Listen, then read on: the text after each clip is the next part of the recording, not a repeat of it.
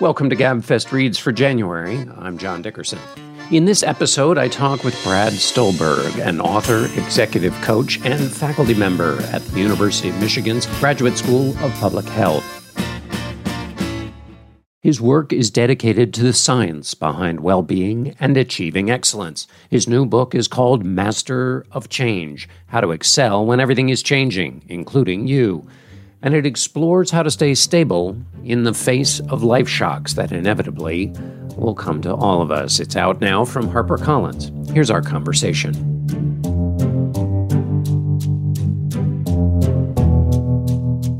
Brad Stulberg, welcome to Gabfest Reads. Thanks so much for being here. John, it's a pleasure. Thanks for having me. I first got to know you through Instagram when a friend of mine forwarded one of your posts, and then they became so nourishing. I started following you, then I started reading your work, and we're going to talk about Master of Change, but I just want to testify to the fact that social media is not totally awful because it brought me in touch with your work. So I want to start with, when we're talking about change, one of the things I loved was the study you cited that said there are, and I can't remember, there was 36 or 38 life-altering events. Explain what that means and give me the right number in case I butchered it. That's right. So this is research that was commissioned by Bruce Feiler that found that the average adult undergoes 36 major life disruptions. These can be things like moving geographies, starting a new job, ending a job, having kids, having your kids leave the house, getting married, getting divorced, meeting a new best friend, distancing from a best friend, loss, illness, recovery from illness. And what really struck me about this is that we think of change as these singular one-off events that happen to us, when in fact, we're always in conversation with change. And your argument is to be a participant in that conversation, not let change talk at you, if I can steal your metaphor a little bit. In other words, to work the idea of constant change into your mindset. That's right. I think that when we view ourselves as in conversation with change, it gives us a sense of some agency. And that's not to say that we have control. We certainly don't. But the opposite of that is just throwing our hands up and being completely overwhelmed by the chaos of the world. Not only does that not feel good, but it doesn't really set us up to skillfully participate. It is very true that there are these tidal waves of change that can shape us, but we have some power to shape change as well. And if the first piece of the power or first part of the power is just thinking of change more broadly, weaving it into the fabric of your day and your expectations, and you write so well, and it's so necessary the way you frame expectations. So, and we'll get to that in a minute. But if that's the first kind of revelation, because I think about this stuff a lot. I've written about it a lot. I'm in the middle of writing about it right now and have been for a couple of years, which I'll get to in a minute. And nevertheless, when I read your book, I was like, well, of course, like it just framed things really well for me. So the first thing is there's more change in your life than you think. And then I want you to help us with the term homeostasis and why that is a bad frame to think about the way change affects us in our lives. Homeostasis goes all the way back to the late 1500s, early 1600s. So it really dates itself to the beginning of empirical science. And anyone that took high school, even middle school, perhaps biology, has probably heard this term. And it describes change as a cycle of order or stability, then disorder or chaos, and then immediately trying to get back to order, to get back to where you were. And homeostasis treats change as something that is negative and that is a threat to any living system, be it an individual, an organization, even entire society and entire culture. And homeostasis was the conventional framing of change for the last 5-6 centuries. More recently, however, in the research community, from across different domains, scientists have stepped back and said, actually, when we look at really healthy individuals, they don't follow a homeostatic approach to change. It's not the best fit model. And they've described what they've coined allostasis, which describes change as a cycle of order, disorder, then reorder. So yes, it is true that we crave stability, but that stability is a moving target. It's always recreating itself. And I'm a sucker for words. So I love the etymology here because I think it tells the entire story so beautifully. Homeostasis comes from the Latin root homo, which means same, and then stasis, which means standing. So it argues that we achieve stability by staying the same. Whereas allostasis comes from the Latin root allo, which means variation or change, and then stasis, which again means standing. So it argues that we achieve stability through change. And it has this elegant double meaning that we can be stable through change, and the way to be stable through change is through change, at least to some extent.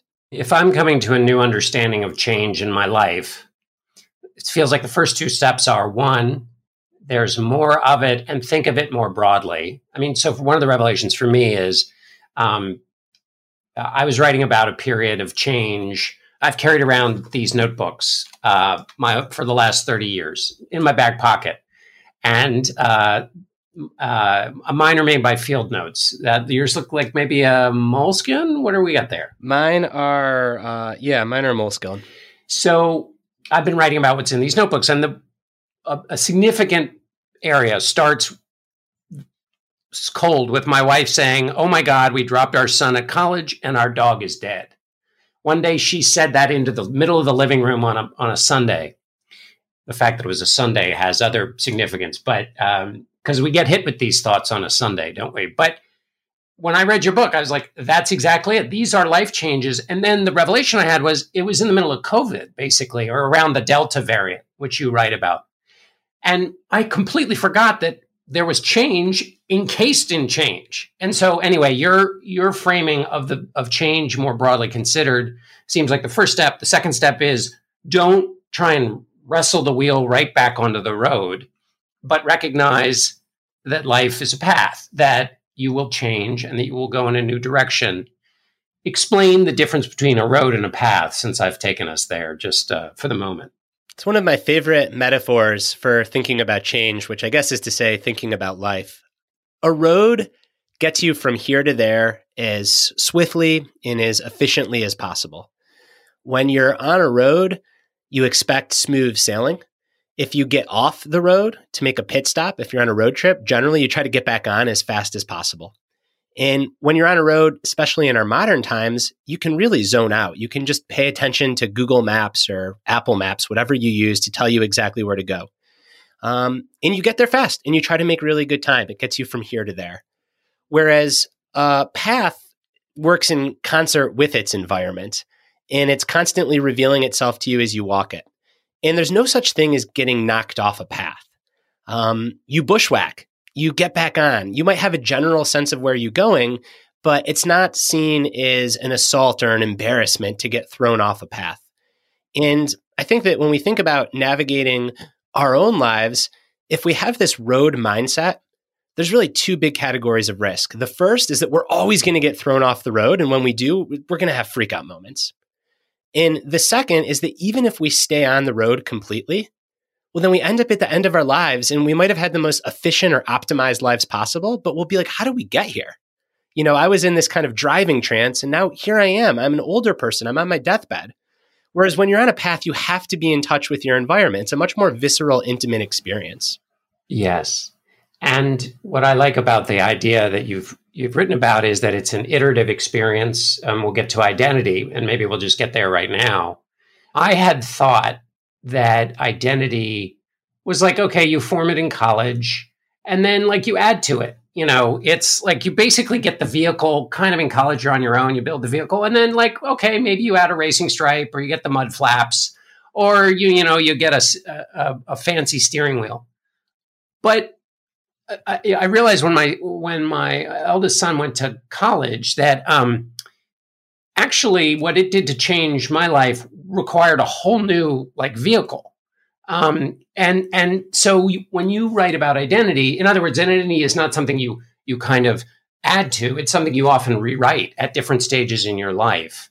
Talk about identity a little bit in this context of change. Changes around us are challenging, but changes to us, to how we see ourselves, are even more discombobulating. Especially for those of us that have grown up in the West, there's a real prioritization on self-esteem and self-confidence. and just self-image, having this standard self. So when things change, it can be seen as a threat to ourself. So the first thing that I would say that I uncovered in my research and reporting is over-identifying with any one thing that you have really sets you up for fragility. I have this house, I have this job, I have this income, I have this relationship, because all the things that you have eventually change. In many cases, they're taken away. The second thing that I think comes up often with identity is, especially in the corners of the world that I operate in, where people are interested in high performance and excellence, it's very easy to say, if you want to be great at something, you have to go all in, you have to be obsessed. And I think that this also makes you inherently fragile. Because when you get injured, if you're an athlete, or when it's time to retire, if you're an entrepreneur, or when the album doesn't win a Grammy when you're a musician, or just when your kids leave the house and you cared really deeply about having them in there, it can be another really discombobulating experience. So the metaphor that I like to use for identity is to think of it like a house. And if you have a house that only has one room in it, and that room floods or catches fire, you're in for it. There's nowhere to go. It's a really, really terrifying experience. Whereas if you have a house that has multiple rooms and one room floods or catches fire, you can go seek stability in those other rooms while you deal with the flood and fire. And when you think about building an identity, I think it's about building a house. And then over time, you can renovate those rooms. You can add rooms. You can change rooms. You can spend less time in one room and more time in another room. I think it's really important for me to be explicit here. I'm not arguing that the key to navigating change or a life well lived is to be quote unquote balanced. I think it's okay to have seasons of your life where you really do spend a lot of time in one room when you go all in, so long as you don't let the other rooms get moldy. They have to remain available to you. Right. You do a really great job of helping people be super intentional about, finding your other rooms. If you think you've only got one room, you might actually have more. And here's the process, not just for identifying a room, but giving yourself action items that help engage you. Do people ever say to you, oh, this is a lot of thinking about like just day-to-day stuff. Do I have to really be so intentional? Do I have to really think about thinking this much? Can't I just like live my life? I think that a lot of people might say that. And what I would argue is, yes, you can until life gets really turbulent. And then you'll have to do that thinking in the moment. But I also think that intentionality, it matters. And I think that it matters perhaps more now than ever. On this show, you've done such a wonderful job covering what I just call broadly the attention economy, and just all the competing forces for our eyeballs, for our ears, for our attention in any way, shape, or form it can be had. And I think that if we are not intentional with how we spend our time and how we set our values and how we navigate the turbulent world, then forces that are really large and well capitalized and well resourced are going to do that for us. So I do think that being intentional is important. Right. If you don't make the choice, Amazon is going to make it for you. Is a way that I or Twitter or Instagram is going to grab a hold of your emotions and make those choices for you. And I think that there's a really important balance too between just being in your head and just thinking and then doing in the world. And I almost think of this as like a being-doing cycle, right? Your being or your reflectiveness or your solitude or you're reading a book like this and pondering it, that affects your doing, but your doing also affects your being. So how you show up in the world, the projects that you take on, the relationships that you forge, that's also going to have a real impact on like your essential being. So I think that people tend to get caught in these two extremes of I'm just going to think and I'm just going to be a contemplative, or I don't need to think about any of this. I'm just going to live my life. And like so many things, I think the answer isn't either or, but both and.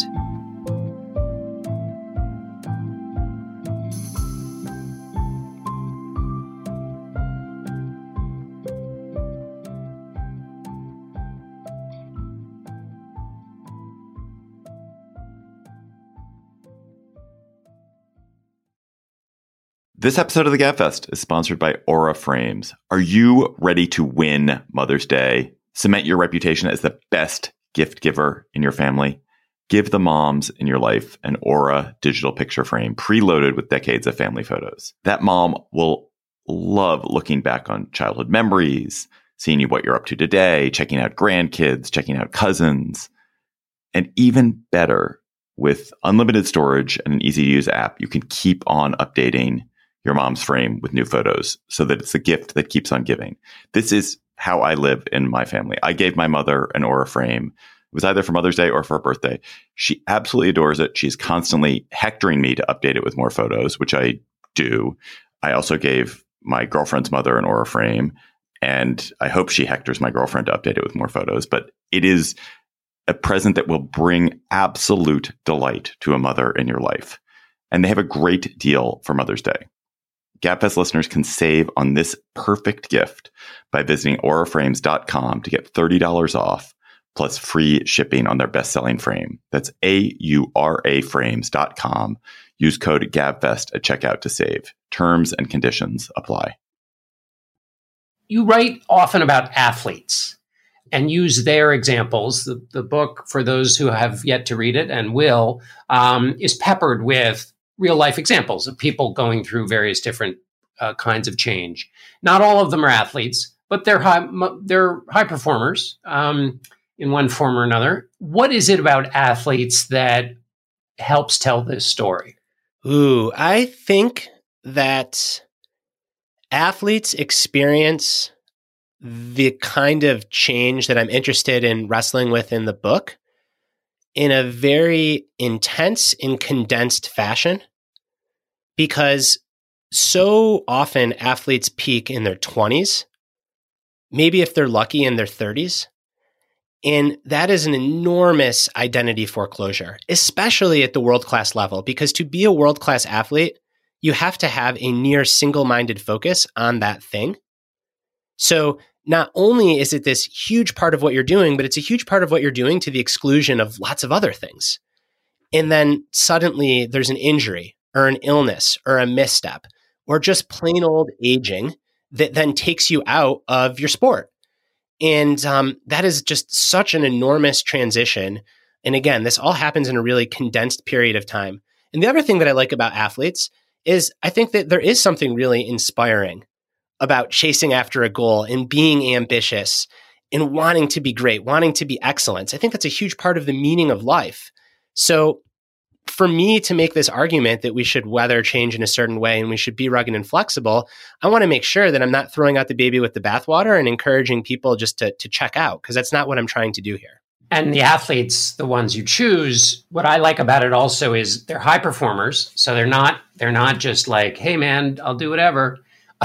But they also are super intentional about what they do, because you can only achieve excellence if you, going back to your previous point, if you set a plan, stick to the plan roughly, and aren't just driven around by your emotions. If the path to understanding here is first learning that changes should be more broadly considered. The second is that change is something that is not from A to B to A, but A to B to C. The third question then is, or the third step for me is, what's it like to be in change? One of the things, the idea of negative capability is supposed to be a key to genius, that you're able to hold two opposing notions in your head at the same time without grasping for solutions. To me, that's terrifying. I mean, I understand it and I admire it, but I find it very difficult. So how does one, you're sitting in the living room and you realize that the dog you loved is dead. Your kids have gone to college. Oh my, it all seems very gauzy, unfamiliar, and no clear solutions in sight. How does one get used to that kind of change? I don't think you ever get used to it. I think that you become better at weathering it.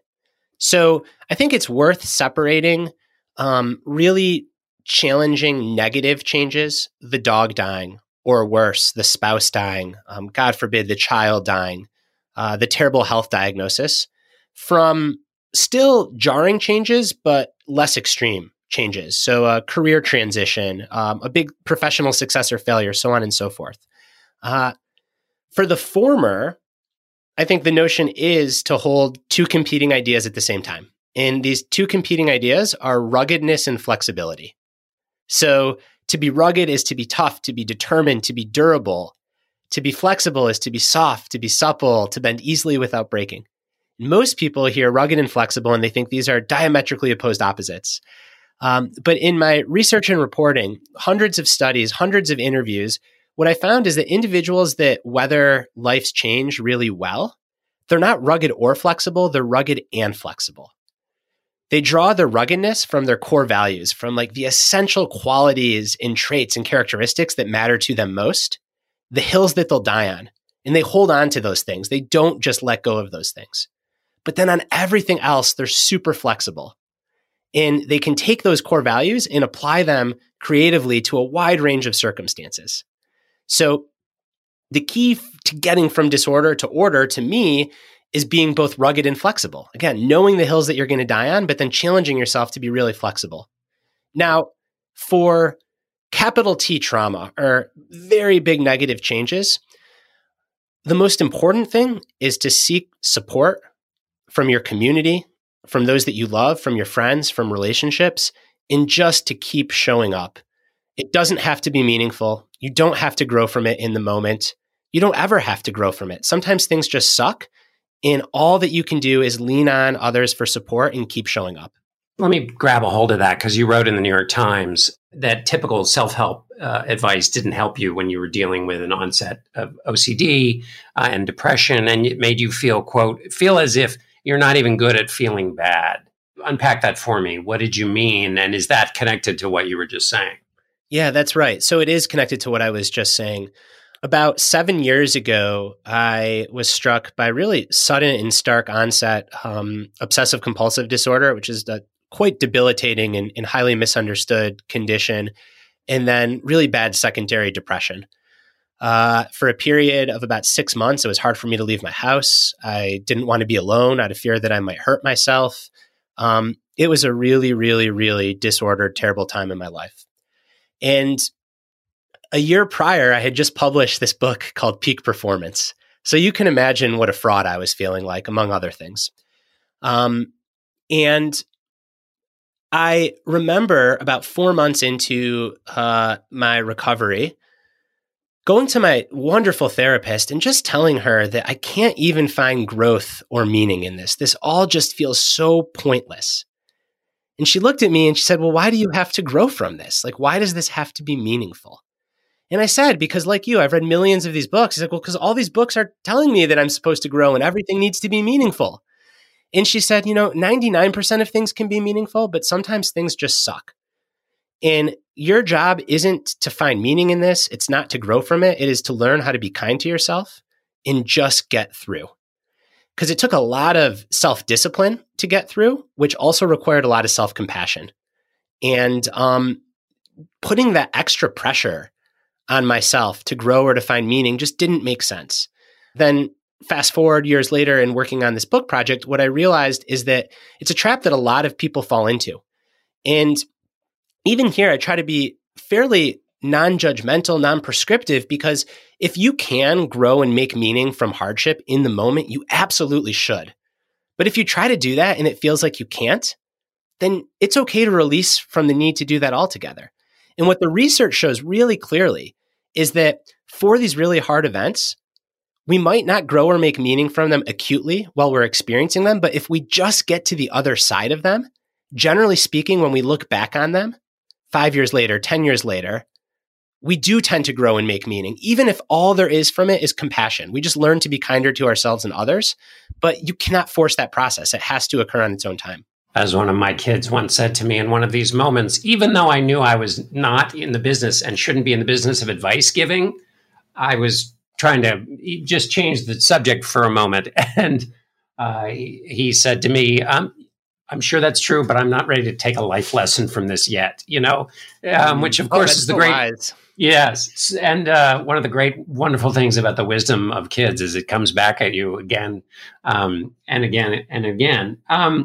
Let's talk about the list of values, because the way you write about it values they feel like in these moments of change. And now we're talking about that kind of more quotidian change. I mean, if what we do with our habits determines our lives, this is the stuff that determines our lives. I mean, it's not trauma that, of course, can determine a life. But I mean, the way I've been thinking about change after reading your book is it's really there with us all the time. And so this is the management technique for weathering it, shaping it, living in it, in conversation with it. So explain the role that values play in that, and what you would say to somebody who's like, well, I don't know what my core values are. Yeah, this is where the book gets really practical. So values are the qualities and characteristics towards which you most aspire. And when you feel like you're living in alignment with them, you feel like you are doing well, and it causes you also to feel well is a byproduct. So some examples: presence, strength, kindness, compassion, intellect, wisdom, creativity, health, family, so on and so forth. There's a list of the 100 most commonly held core values in the book. And when you identify a set of core values, the research shows that the magic number is somewhere between 3 and 5. They become an internal dashboard for you, meaning that when you live in alignment with them, again, you feel good and you do good, you do well. However, they can't just be posters on the wall or, written on your bathroom mirror. You actually have to live these. So for each core value, I encourage readers to really define it in concrete terms and then come up with ways that you can practice it in day-to-day life. And then when you are confronted with a big change, those values become the ground that you stand on, because the path forward might not be clear, but you can always ask yourself, what are my values and what would it look like to act in alignment with them? And I'll say one more thing for the listeners out there that might say, well, this sounds nice, but is it rigorous? And the answer is yes. It's one of my favorite studies in the book. Researchers at the University of Pennsylvania had study participants either reflect on their core values, like we're talking about now, or just read a magazine. And then they put them into an fMRI machine where they could look at their brain activity. And while they were in there, they read to them really challenging, dramatic life change situations. For these people, it related to health behaviors. And what they found is that the people that did not reflect on their core values, that had just read a magazine, they showed lots of brain activity in the parts of the brain associated with a fear and anxiety response. Whereas the people that reflected on their core values, they showed significantly less fear, and they actually approached the change as a challenge. And what's even more interesting is they followed these participants for the next 3 months. And not just in their brain, but in the real world, those that reflected on their core values were better able to make these changes. So there's a real scientific backing here to the value of knowing your values and being able to shed some fear. Because without any rudder, without a compass going into a storm, it's terrifying. It's still scary if you have that rudder or you have that compass, but at least you have some ground to stand on. And I argue that's what our core values are.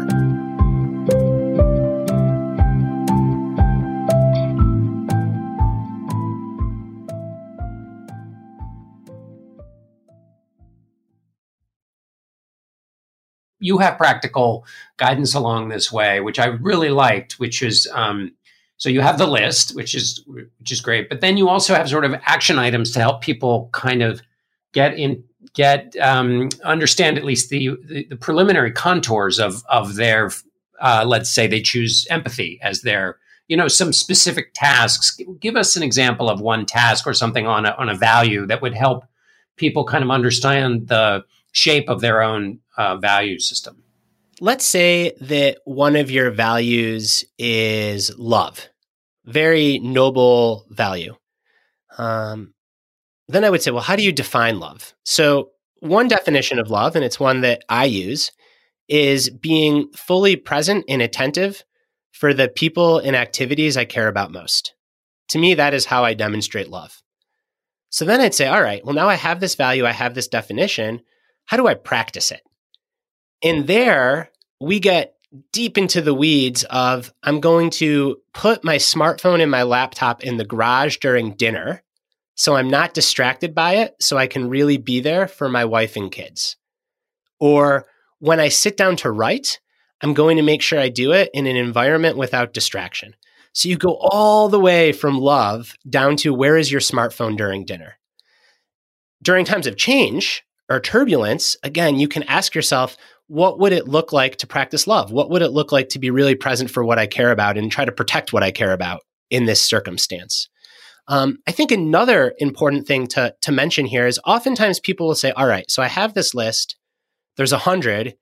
They all sound good. You're asking me to get to 3 to 5. How on earth am I supposed to know what my core values are that are going to become my internal dashboard and my compass for change? In here, the psychology research shows that, ironically, the best way to get deep into the contours of yourself is to create some distance from your current self. You can imagine that you're 10, 20, 30 years down the road, looking back on current you. What would older you be proud of? That's one really good inroad to your core values. One that I like is you can look to people in your life that you really admire. And these can be people that you know, but these can be people that you've never even met. But for whatever reason, they're out in the public eye and there's something about them that you really admire. Well, what is that thing that you admire? And that's a really good inroad to a core value. So I just went through this exercise myself because I don't really do New Year's resolutions. I do a values inventory. And I've had a lot of change in my own life. And it's been a minute since I revisited these. And someone who I admire, I know whom you admire as well, is Jason Isbell.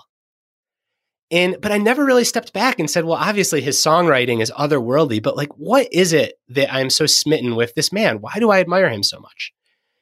And the value that came out was just truth. He just tells his truth in the truth.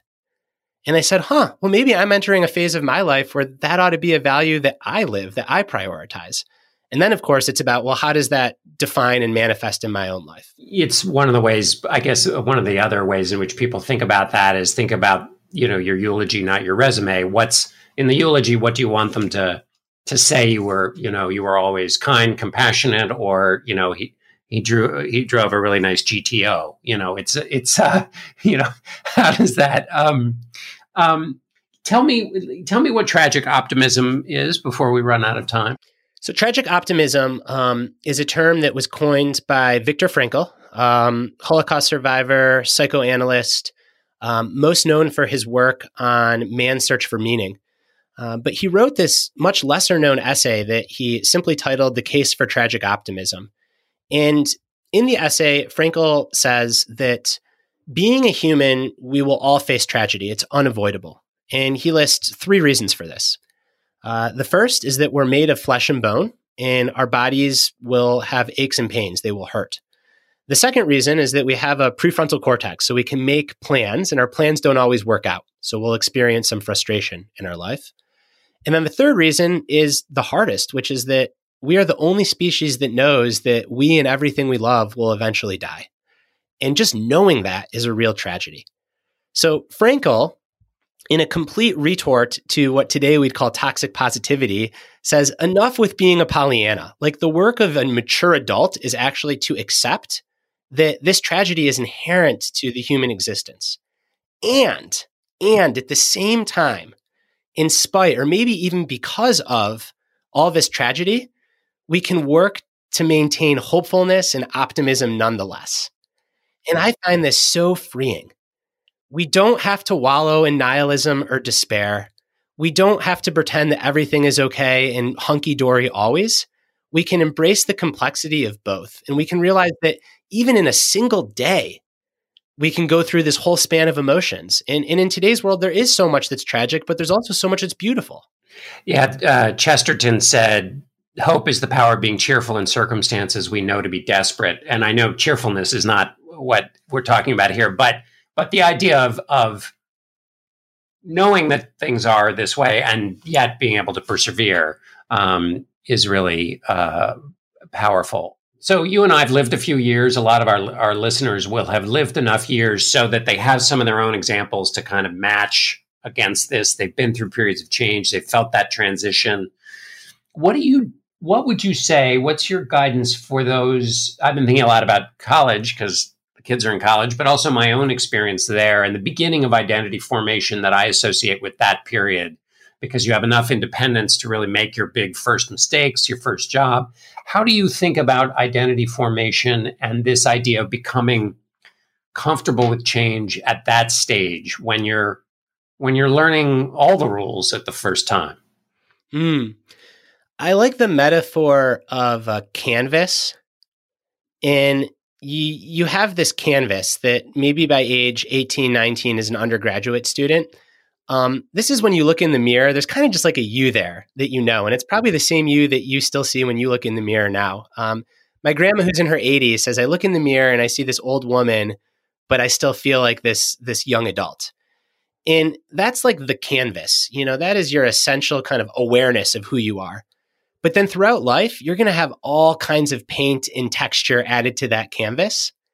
And the canvas is always there, but the paint and texture is going to change based on your life experience. And I think that, again, it's non-dual thinking. It's kind of holding on to both of these ideas at the same time, and then not foreclosing yourself into any one identity. Whether it's a career, whether it is a certain way of viewing the world, identifying with values, not things.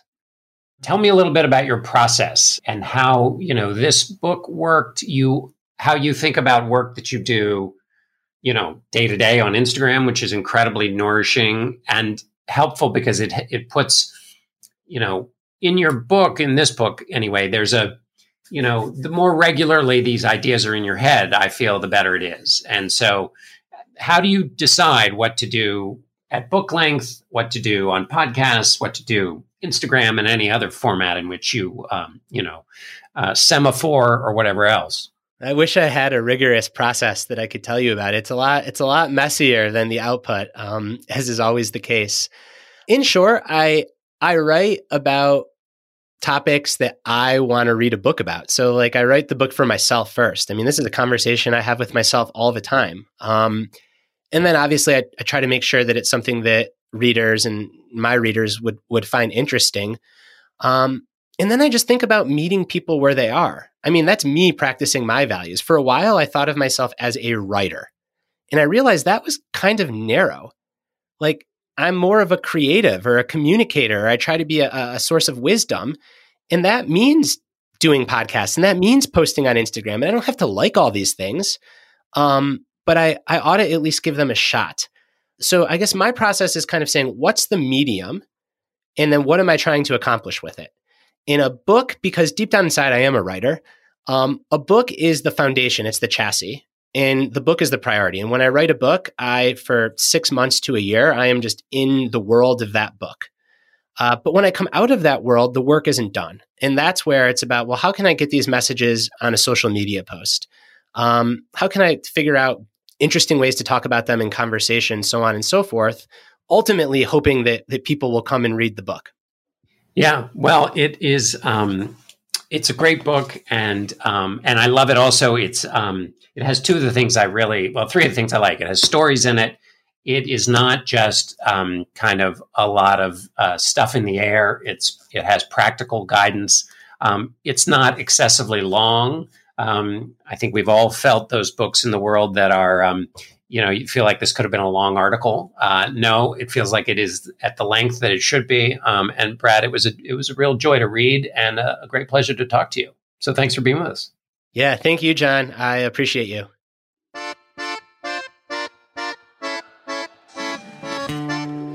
That's it for this month's edition of Gabfest Reads. Our producer is Shana Raw. Ben Richmond is Senior Director of Operations of Podcasts. Alicia Montgomery is Vice President of Audio at Slate. We'll be back next month with another edition of Gabfest Reads. Until then, all three of us will be back in your feed on Thursday with a new episode of the Slate Political Gabfest.